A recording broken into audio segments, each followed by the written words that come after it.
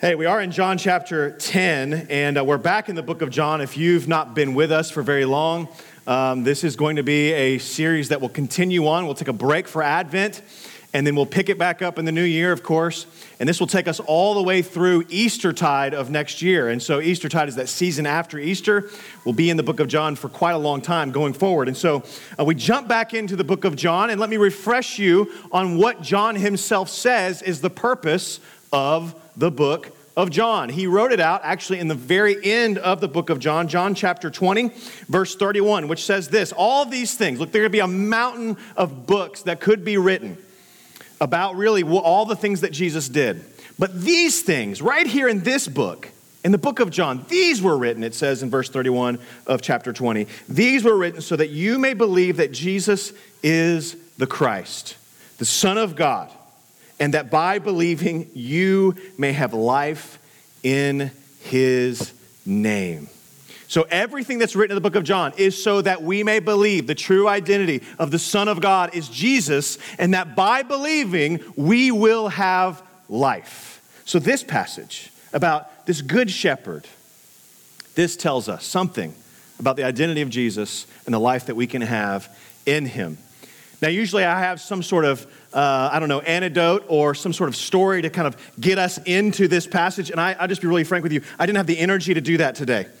There's a lot in this passage, and the reason why there's a lot in this passage is because I've actually got to go back about a month or two and recap John chapter 9 for us, because John 10 happens right in the midst of a conversation that Jesus starts to have in the temple with the Pharisees at the end of John 9, which Chris Kipp, the guy that we just prayed for, planting Renaissance Church right there in downtown Richmond, right down the road, he preached on John 9. You guys remember that? You guys are like, oh yeah, totally. It's just very clear. Know exactly what it was about. It's fantastic. Someone told me I was very sarcastic today, so you're going to have to forgive me in advance of whatever's about to happen. I can't control it. We're just going to roll with it. So, having said that, we're jumping back in, but let's jump into a little bit of the background of John 10. We're going to misunderstand John 10 if we don't first recap John 9. So let's recap it. If we go back and we read through it, which would be a little bit of time, we'll instead just kind of go through it story form, right? So basically what we find is that Jesus heals a man that was born blind in the temple on the Sabbath. He was born blind. The disciples asked Jesus, why is this man blind? Is it his sin or is it the sin of his parents? They're making this false connection between suffering and sin. And Jesus says, no, it's not because of sin. It's because I want to display the works of God in this man. What great news there is in John 9, that sometimes our suffering are to display, put on blast, the works of God. We need to be reminded of that as we get into John 10, because there's going to be a bit of suffering as we go through it. So Jesus heals this man on the Sabbath. This rouses the Pharisees' anger. The Pharisees then threaten to kick this family out of the synagogue. And so they use their power. They use the law, something that was given in good faith to the people. And they use the law to kick the man out of the temple. I want you to realize something when they do this. Number one, they threaten his family. And his family are so afraid of what's going on that they go, hey, he's of age. Ask him. AKA, sorry, dude, you're going to take the hit on this one. And here's the reason why. So according to the law, Old Testament law in Leviticus, if you were blind or lame, you could not be a priest. What we find is that you could not be a priest in the law, and by the time of David, he would make note in 2 Samuel that if you were blind or lame, you couldn't even enter into the temple. So even by David's time, they were starting to add some things to the law so as to preserve the purity of Jerusalem. And they're doing the same thing here in John 9 and then again in 10. So they kick this man out, the man that had literally just been granted access to the temple for the first time in his life because he was no longer blind but could see. They go on and kick him out of the synagogue. And when they did that, they kicked him out not just of So here's the reality. There's no second synagogue of Jerusalem. There's just one place to worship for a Jew in any town. So there's no other place for that guy to go to worship in his town. There's no other place to bring sacrifice or to honor God. When they kick him out of the synagogue, they kick him out of the community of faith. He can't go to the local market and buy and sell. His children's education is now on the line if he had any.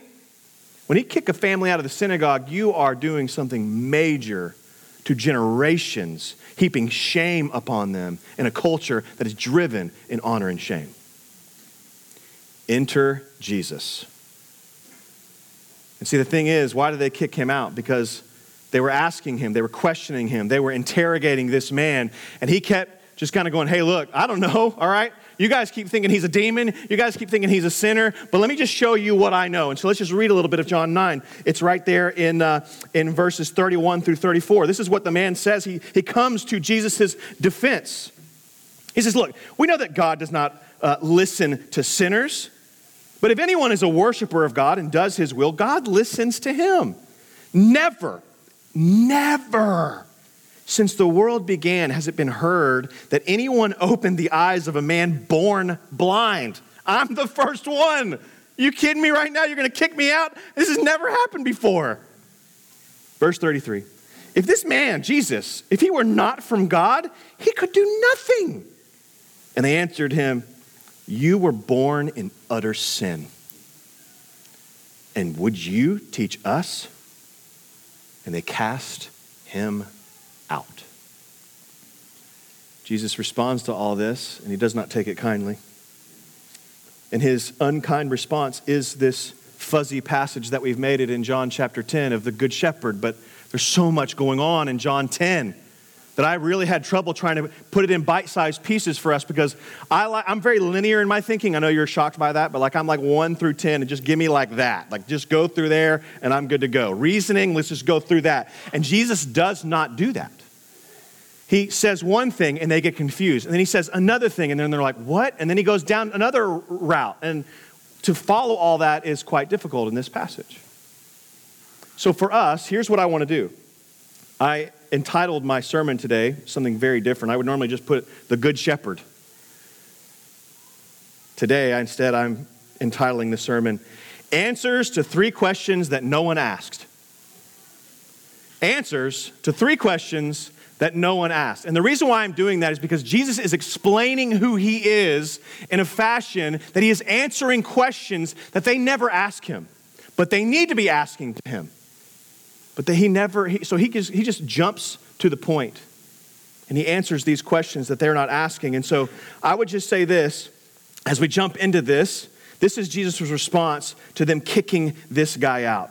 Let me start in verse 35, and then we're going to read to verse 6 of chapter 10. Starting in 35 of chapter 9. Jesus heard that they cast him out, and having found him, he said, do you believe in the Son of Man?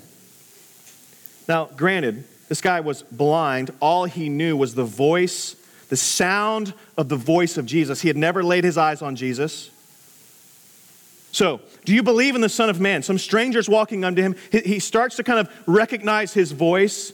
And the man answered, and who is he, sir, that I may believe in him? And Jesus said to him, oh man, I could go down for the count just thinking about this.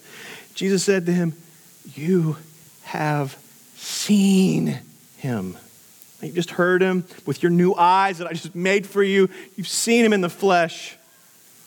And it is he who is speaking to you. And he said, Lord, I believe. And he worshiped him. And Jesus said, it is for judgment I came into this world, for those who do not see my face, and those who see may become blind. Some of the Pharisees near him heard these things, and they said to him, oh, are we also blind? And Jesus said to them, if you were blind, you would have no guilt. But now that you say we see, your guilt remains. Truly, truly, I say to you, he who does not enter the sheepfold by the door, but climbs in by another way, that man is a thief and a robber. But he who enters the door is the shepherd of the sheep. To him the gatekeeper opens, and the sheep, all they hear his voice, and he calls his own sheep by name and leads them out. When he's brought out all his own, he goes before them, and the sheep follow him, for they know his voice. A stranger they will not follow, but they will flee from him, for they do not know the voice of the strangers. And there's a break. It says, this figure of speech, John will tell us, Jesus used with them, but they did not understand what he was saying to them. So let's just break it down for all of us. What is he saying to them? And what is he saying to us? He is really basically saying to them, in the midst of their accusation to them, saying, oh, you think that we're blind? He goes, well, now that you say that you see, you're actually blind and your guilt remains. As if to say, yeah, and you think you know me. You think you know me. You've called me a blasphemer and a demon and a sinner. You think you know me, but instead I've got something to tell you about me. So first question that I think he's answering that they're not asking is Jesus a stranger or a shepherd? Is Jesus a stranger or a shepherd? He juxtaposes these two things. In verse 5, he says, a stranger they will not follow, but I'm a shepherd. So basically saying, hey, I haven't come into the temple just to cause a ruckus and a riot. I'm not just coming in here to cause trouble for y'all. Instead, if you look around, if you just go to the towns that I've visited, I have been gathering sheep all along. I've been opening my voice. I've been teaching in the plain air. If you want to know who I really am, I'm saying it to you right through the front door. You don't have to guess. You can look at the evidence of my life. You can look at the miracles that I've performed. I've just performed one in your midst. And yet you deny me. But I am not a stranger. I am not a thief. I am not a robber. Instead, I am a shepherd. I use my voice, and my sheep have been coming to me all throughout Israel. If you know anything about the Pharisees, that was one of the main things that they felt threatened by with Jesus. But all of a sudden, his popularity began to grow, and they didn't have control over the crowds anymore. And so Jesus jumps in on this as a shepherd. And he paints this picture of this large sheep pen. And if we read the text carefully, what we see is that there are at least 2, 3, 4 families that are sharing a pen. And this was very commonplace back in the day. They would bring all their sheep into this pen overnight, and then they would hire a gatekeeper. And the gatekeeper would keep watch over the sheep. And when he would keep watch over the sheep, how would he know if it was a stranger or a shepherd that would come to them? Well, the shepherd would just go to the entrance of the gate, would never have to get into the pen, but would just go, hey, Molly, hey, Bill, come on out. I don't know what you name your sheep, but I'm just envisioning Jesus saying Molly and Bill. Hey, whatever their names are, come on out. And all of a sudden they hear his voice and they go, oh, yeah, that's my guy. And they come out towards the shepherd. You see, the thief and the robber, they sneak into the pen a different way. And when they get in, the sheep flee from that thief, that robber, that stranger. And so that thief, that robber, that stranger has to steal, has to go and maybe even beat down a sheep to grab one and take it away. And Jesus is going, that has not been my method at all. I only opened my mouth and the sheep of Israel have been coming to me. You see, each shepherd would gather his sheep out of the sheepfold by simply calling his or her name of the sheep. He wouldn't go in and drive them out. He would draw them out. See, a stranger has to force the sheep to do what he wants, but a shepherd merely uses his voice. As you guys know, we're in the midst of a big transition in our family. My wife's gone back to work for the first time since Reese was born. Reese is 10. And so what that means is that like all of my family is here. My 3 kids go to school in this building. My wife teaches in this building. We live basically at Frost Elementary is what I'm trying to tell you. And so in doing that, like Moses comes, my 4-year-old son, he's in this like pre-K program here. And at the end of every day I come in and I usually just say his name. I go, Mo. And he goes, Daddy, puts his puzzle away and he's out the door. One day I snuck in this week and I just sat there and I observed. He was going to the restroom and he was washing his hand. He was doing all the things that the teacher was telling him. I was like, I wish this was that easy at home. And I just watched and the teacher's just letting me watch and I just go like this. And I go, and he goes, Daddy! I want you to think about that. Because the other kids that aren't mine, I could clear my throat all day long and they would not even look up from their puzzles. But when I'm ready to draw him out, all I had to do was go, Didn't have to say a name, didn't have to say a word, just had to make a noise with the tone of my voice, and my son came running to me. That's the picture of John 10. That's the picture of a shepherd that merely uses his voice and says, now you come to me. There was an intimacy there. There was a trust in that voice. See, the sheep could then trust the shepherd, his character, to take them wherever he knew to go to find greener pastures, to feed them, to keep them safe, because they were his. That is the picture here. And if you drill down on the picture, what you'll start to see is that in verse 4, look at what hearing his voice truly means. When he has brought out all his own, the shepherd, he goes before them. Look at that. He doesn't get behind them and drive them. Goes before them and draws them. And the sheep follow him. They know his voice. In next week's sermon, we'll pick this up in verse 27. My sheep hear my voice, and I know them, and they follow me. Hearing the voice of Jesus implicitly means obeying the words of Jesus. You cannot hear without following. It's never in the Bible. Matter of fact, he is explicitly saying, if you hear my voice, you will follow me if we are his sheep. And so, the distinguishing mark of knowing Jesus as your shepherd is that you know his voice and you follow him. Not just knowing it, but following him. And so I ask you this question. Do you know the voice of your shepherd? Do you hear his voice? Do you know his word?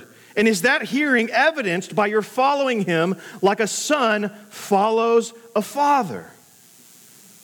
When he calls you to do things that are uncomfortable, when he brings you to a place that's inconvenient, do you submit to him like a good shepherd? Or do you treat him like a stranger and wonder what he's up to? Will you both trust him to lead you to the green pasture and also occasionally cause you to submit to shearing?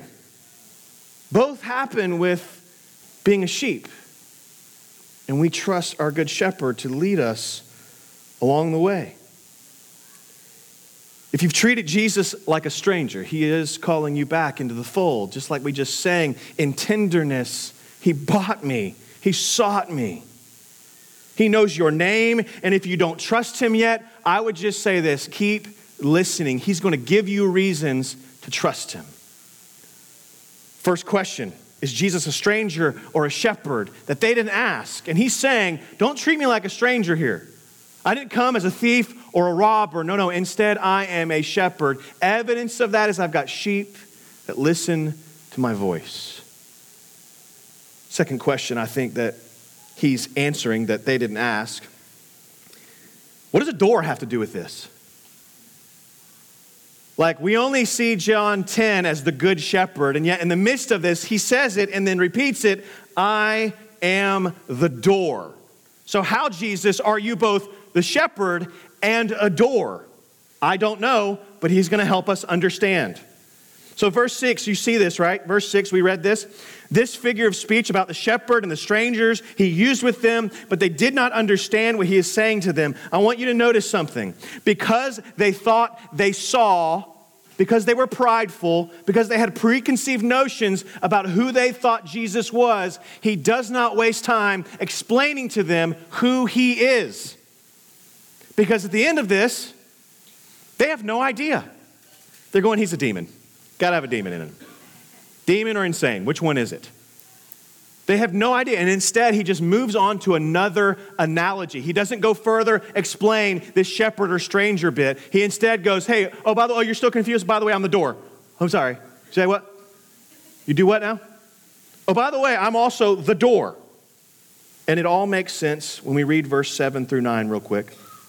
So Jesus again said to them, truly, truly, I say to you, I am the door of the sheep. Okay, we were just talking about gatekeepers. We were just talking about strangers and thieves and robbers and shepherds, and now you're entering into the door. All right, I'm going to try and follow you here. Verse 8. All who came before me are thieves and robbers, but the sheep did not listen to them. I am the door. If anyone enters by me, he will be saved and will go in and out and find pasture. What great promise is that in Christ? They will go in and out. They will be saved. They will find pasture. But for those that think they know it all, Jesus has no interest in clearing their mind or changing their mind. The religious leaders of the day used their power, and this is why he's saying, I am the door, in context of John 9. They just kicked this man out of the synagogue. They just denied access to this man for knowing Jesus. And Jesus comes back around and says, I'm the door. I'm the one that grants access or denies access to God. You have no authority. You instead, all who have gone before me are thieves and robbers. You thought I was the thief. Take a look in the mirror, my friends. I'm the door. This man has not lost access to God. Instead, he now believes in me, and I have granted him access to God. I am the door, Jesus would say. Man, that's good news. So when I was thinking about why did Jesus say I'm the door, you can picture me. I'm home alone. I'm really excited about my home alone time. Last 2 weeks, my wife has been teaching and exhausting herself, and I've just been sitting at home basically watching soap operas. No, I have not. Instead, though, I have been staring at doors this week, which if you drove by my house and my window was open and you saw me inside, just being like, how does this thing work here? Profound observations. They open and they close. I don't know if you knew that. They open and they close. And so I want to just sit down on this idea of Jesus as the door because I think it has more to say to us than what we realize. And instead of skipping from shepherd to then good shepherd, I just want to unpack what a closed door truly does. Because a closed door provides safety for the sheep. And an open door provides pasture for the sheep. So if he's the one that grants access or denies access, he's doing much more for the sheep than we might realize. So Jesus, as a closed door, he provides safety for us. Verse 9 would say, they will find salvation through me. Verse 9, he will be saved and will go in and out and find pasture. He's this access point that John 14 would say, I'm the way, the truth, and the life. No one comes to the Father except through me. He's previewing that. Beautiful truth. And so he's providing safety and sustenance, provision and pasture. And as the closed door, this is what this picture is looking like. So in the winter time, the families would share a big pen and they would be nearby and they would hire a gatekeeper for that time. But in the summer months, the shepherds would lead their sheep out into pasture for sometimes weeks at a time. And when you are gone for that long, you are sure to find danger. And so what they would do is they would meet up at night and these shepherds would put all their sheep underneath a cleft of a rock, if you can kind of picture it in your mind, of this kind of overhang, and the sheep would kind of gather underneath the overhang, and then the shepherds would stand out here and lay down out here. This is all pasture out here. Who knows what's out here? They would lay down and form a barrier between who knows what out in the pasture and their sheep, which were back here. And so when he's saying, I am the door, he's not just saying, I'm the access point, but I am the thing that stands in the way between danger and safety. So he's laying out in the field, and perhaps 2 or 3 other shepherds in this picture are out there. But Jesus is saying, I'm the guy that's out here in the wilderness, alone, protecting my sheep. He is protecting us. Being a shepherd was difficult. Masculine. I'm using that word on purpose. Sometimes we think of Jesus with rainbows and butterflies and unicorns flying behind him, like purple backgrounds, and I don't know what the deal is, but I'm just telling you right now, this idea of Jesus as shepherd isn't just one of a baby ewe around his neck and just kind of strolling back into town like, I got him. He is standing or laying his life down for the safety of the sheep. And if you don't think that was real, you can do Google searches and you can realize in countries all over the world, there are shepherds that get mauled by lions and coyotes and wolves standing in the gap between predator and prey. And if you are a sheep of God, you are prey. We have enemy upon enemy. Jesus is the door, and as the door, he is steady, he is strong, and he is brave against your predators. And so I would just ask us to consider, he's also making mention of these thieves. In the midst of saying, I am the door, he's also talking about thieves that are present. If we read verse 1, then 8 through 10a, we'll see this. Verse 1, truly, truly, I say to you, he who does not enter the sheepfold by the door, but climbs in by another way, that man is a thief and a robber. Verse 8, all who come before me are thieves and robbers, but the sheep did not listen to them. I am the door. If anyone enters by me, they will be saved and will go in, out, and find pasture. The thief comes only to steal and kill and destroy. When he's saying, I am the door, there's this great comparison to thieves. I think all my life I thought something about John 10 that was incorrect. John 10:10. I think all my life I thought John 10:10, when it says the thief came to destroy and kill and separate, all those other things, my whole life I thought that was Satan. But the context of John 10, he's not talking about Satan. Ultimately, Satan's behind some of this stuff. But all my life I thought that, and the context is clear. The thieves in this passage are the religious leaders of the day that have come in and stolen and used power and used rule to manipulate God's flock. And we see that because this is what was prophesied of the shepherds of Israel in the Old Testament. You look at passages like Jeremiah 23, at Zechariah 11, but notably Ezekiel 34, which we did our call to worship from today. Ezekiel 34, 1-4 would say this, the word of the Lord came to me, said, Son of man, prophesy against the shepherds of Israel. Prophesy and say to them, even to the shepherds, thus says the Lord God, shepherds of Israel, who have been feeding yourselves. Should not shepherds feed the sheep? But you eat the fat. You clothe yourselves with the wool. You slaughter the fat ones. But you do not feed the sheep. The weak, you've not strengthened. The sick, you've not healed. Think John 9. The injured, you've not bound up. The strayed, you've not brought back. You're in this for yourselves. The lost, you've not sought. And with force and harshness, you have ruled them. Jesus is clear in John 10 that the thieves here are not Satan himself, but religious leaders who are misguided, of whom the Old Testament says that they preach vain hope to God's people, as if to say, everything's going to be fine. Don't worry about it. In Jeremiah 8, it says that they preach peace, peace, where there is no peace. They're telling all the flock of God, just smile, be happy, you're going to be fine, everything's going to work out in the end. Those are the thieves. So we have to kind of look into our culture a little bit. Hang with me because we need to hear this. We've got to look into our culture and figure out what are our enemies, what really is coming against us inside the church. What are these wolves that the Bible says are dressed up? They're not sheep, they're wolves in sheep clothing. What are those things? I think the first thing that we think of is we think about prosperity teachers on TV. In our own city, the greatest prosperity teacher in the world, that's not an understatement, is here. Now you can sit and you can judge and you condemn him, or you can pray. Ask God to redeem him like he's redeemed you. Because imagine the impact if that man started to preach sin, forgiveness, redemption, God's kingship over all things.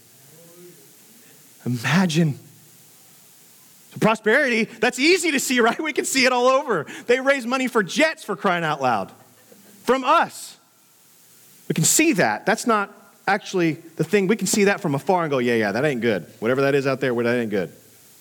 We start making noise, and then the shepherd wakes up and goes, okay, I see, it's fine. He's far off.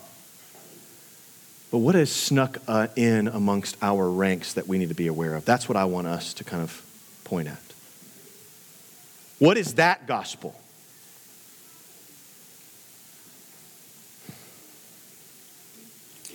Gospel that we need to understand that is false is consumer Christianity. It is the greatest threat to the bride of Christ that I can know of in our culture.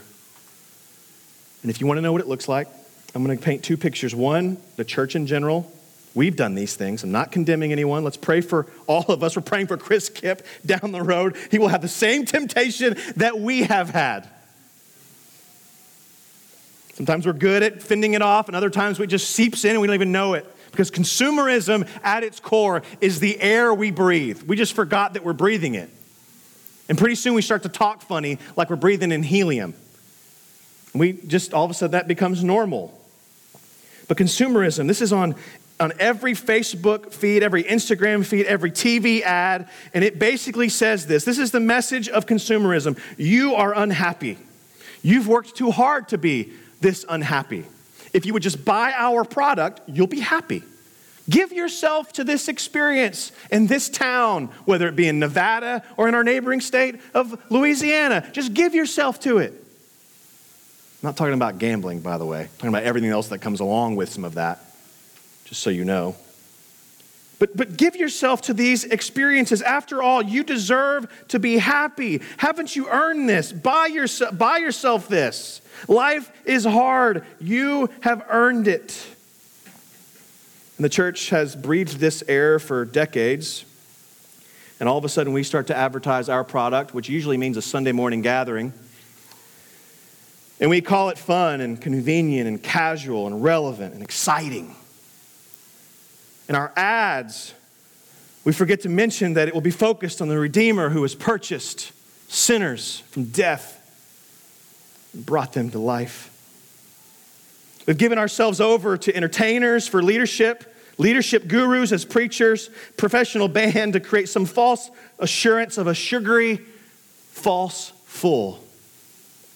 We wonder why we're then hungry again by Monday at noon. This is a consumer Christianity that I would say is ultimately dangerous to us.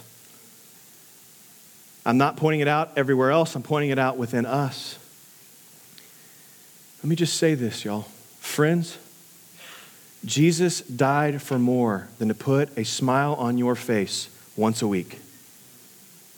He died for more than to put a smile on your face once a week. That's not what this is all about. No, instead, we want to be protected because Jesus is the door. He has purchased us, and we want to celebrate that as orphans now brought into a family, as people that truly were blind and now see him for who he is. See, Jesus, as the door is closed for a reason to protect us. So as the sheep, let us not bump him when we think we see something coming at the door that we might rather have, and bump him to open the gate. Instead, let us trust our good shepherd to deny us of some things that we may want with our appetite, but ultimately he knows are not good for us. As Jesus as the closed door, Jesus as the open door provides abundant life for the sheep. I stopped reading in verse 10 because this is what he came for. The thief, these false gospels, these leaders that have come before me, they come to steal and kill and destroy, but I came that you may have life and have it abundantly. See, the pastures of provision promise us abundant life, not just a pen life, not just a life where we are constrained on the day and on the night, but instead to be sent out into pasture where there is great freedom and great sustenance for our soul. That's what Jesus came for. But that life, it eludes us, doesn't it? Why? Because the air we breathe is consumerism. We use terms like shop churches. Some of you are shopping us today. Welcome. We use terms like shop churches, and we treat her, the bride of Christ. We treat her as some retail or restaurant experience where we show up, we expect to be greeted with an enthusiastic smile and promptly seated. And after which we look at the menu of options to consume a Bible study, a good worship. Is there a good band? How about the kids ministry? We eat what we want, and then when we're satisfied, if we're satisfied with our experience, we leave a marginal tip. And I would just say this, if you're not a believer and that's you, we're not mad. This is the air we breathe. Welcome. Come. Be a part of this place if you're not a believer. But if you are a believer, as one of God's trusted under shepherds, underneath chief shepherd, let me implore you as a believer, just can you stop? Can you stop treating this place or the bridge or whatever place that you've come from or headed to next? Could you just quit treating us?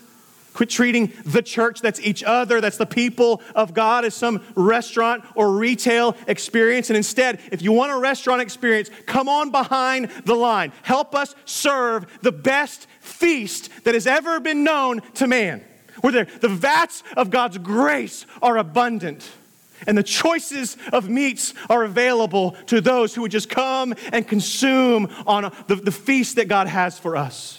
Help us make that meal. Get in the kitchen with us. Believers and non-believers alike need to be reminded of God's grace, God's forgiveness, His pursuit of us as Good Shepherd. Come behind the line with us. Get to work with us. Be an open door for people that need to go out, find pasture, and come in and find safety. That's Jesus as the door. That's that second question that no one was asking. And the third question is this: what kind of shepherd is Jesus? Jesus continues to show that He's not a stranger, He's not a thief, He's not a hired hand now. And He says instead, He is the good shepherd. Read with me verses 11 through 14. I am the good shepherd. The good shepherd lays down his life for the sheep. He who is a hired hand and not a shepherd, who does not own the sheep, sees the wolf coming, leaves the sheep and flees. And the wolf snatches them and scatters them. And he flees because he is a hired hand. He cares nothing for the sheep. Oh, but Jesus says, I am the good shepherd. I know my own, and my own know me. So if we know anything about that culture, we know that there were hired hands that would come in and be literally people that were hired to watch the flock. And when danger came, when a mountain lion or a wolf or a coyote or whatever came near them, because they didn't own the flock, they would flee. They're out of there. They ain't having it.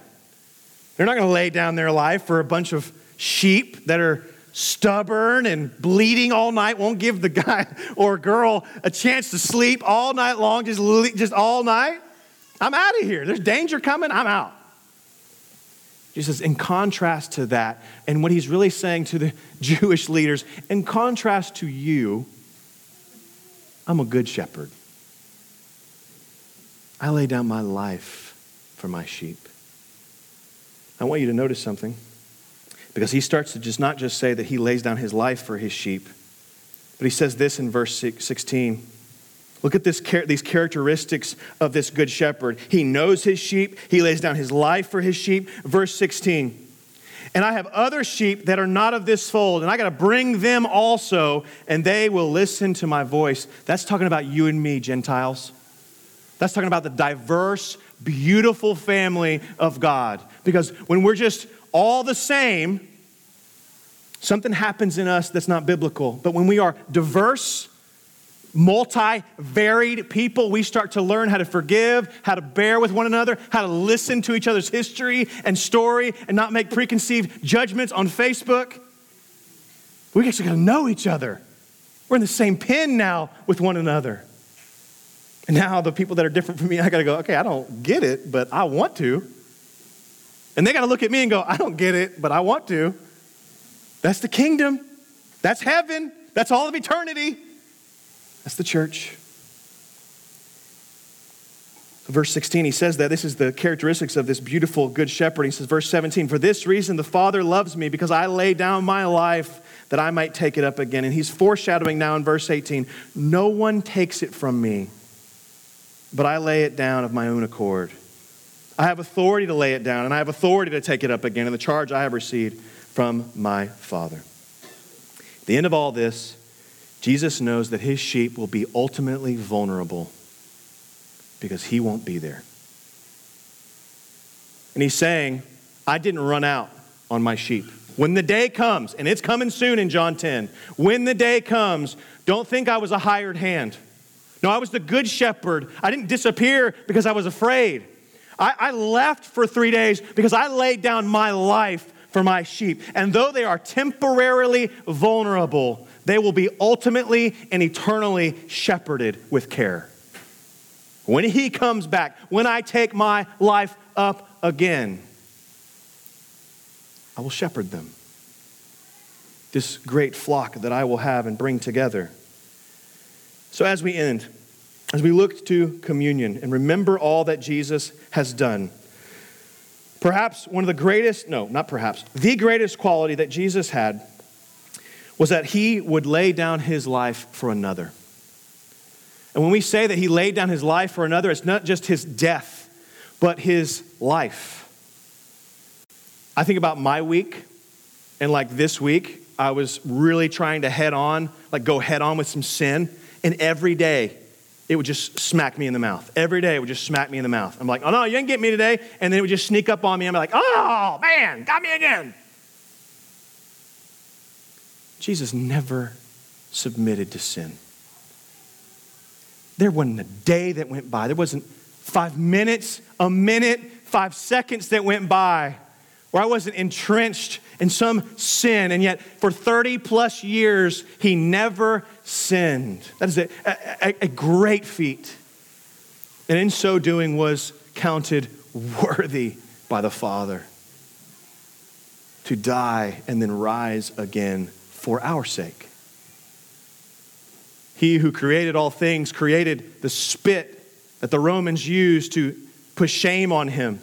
He created the thorns, right, that were put on his head. He created the hands and the knuckles and the tendons and the muscles that those Roman soldiers punished him with. He created all that. And he laid himself down for the very thing that would kill him. No wonder that John 15:13 says that there is no greater love than this, than a man laid down his life for his friends.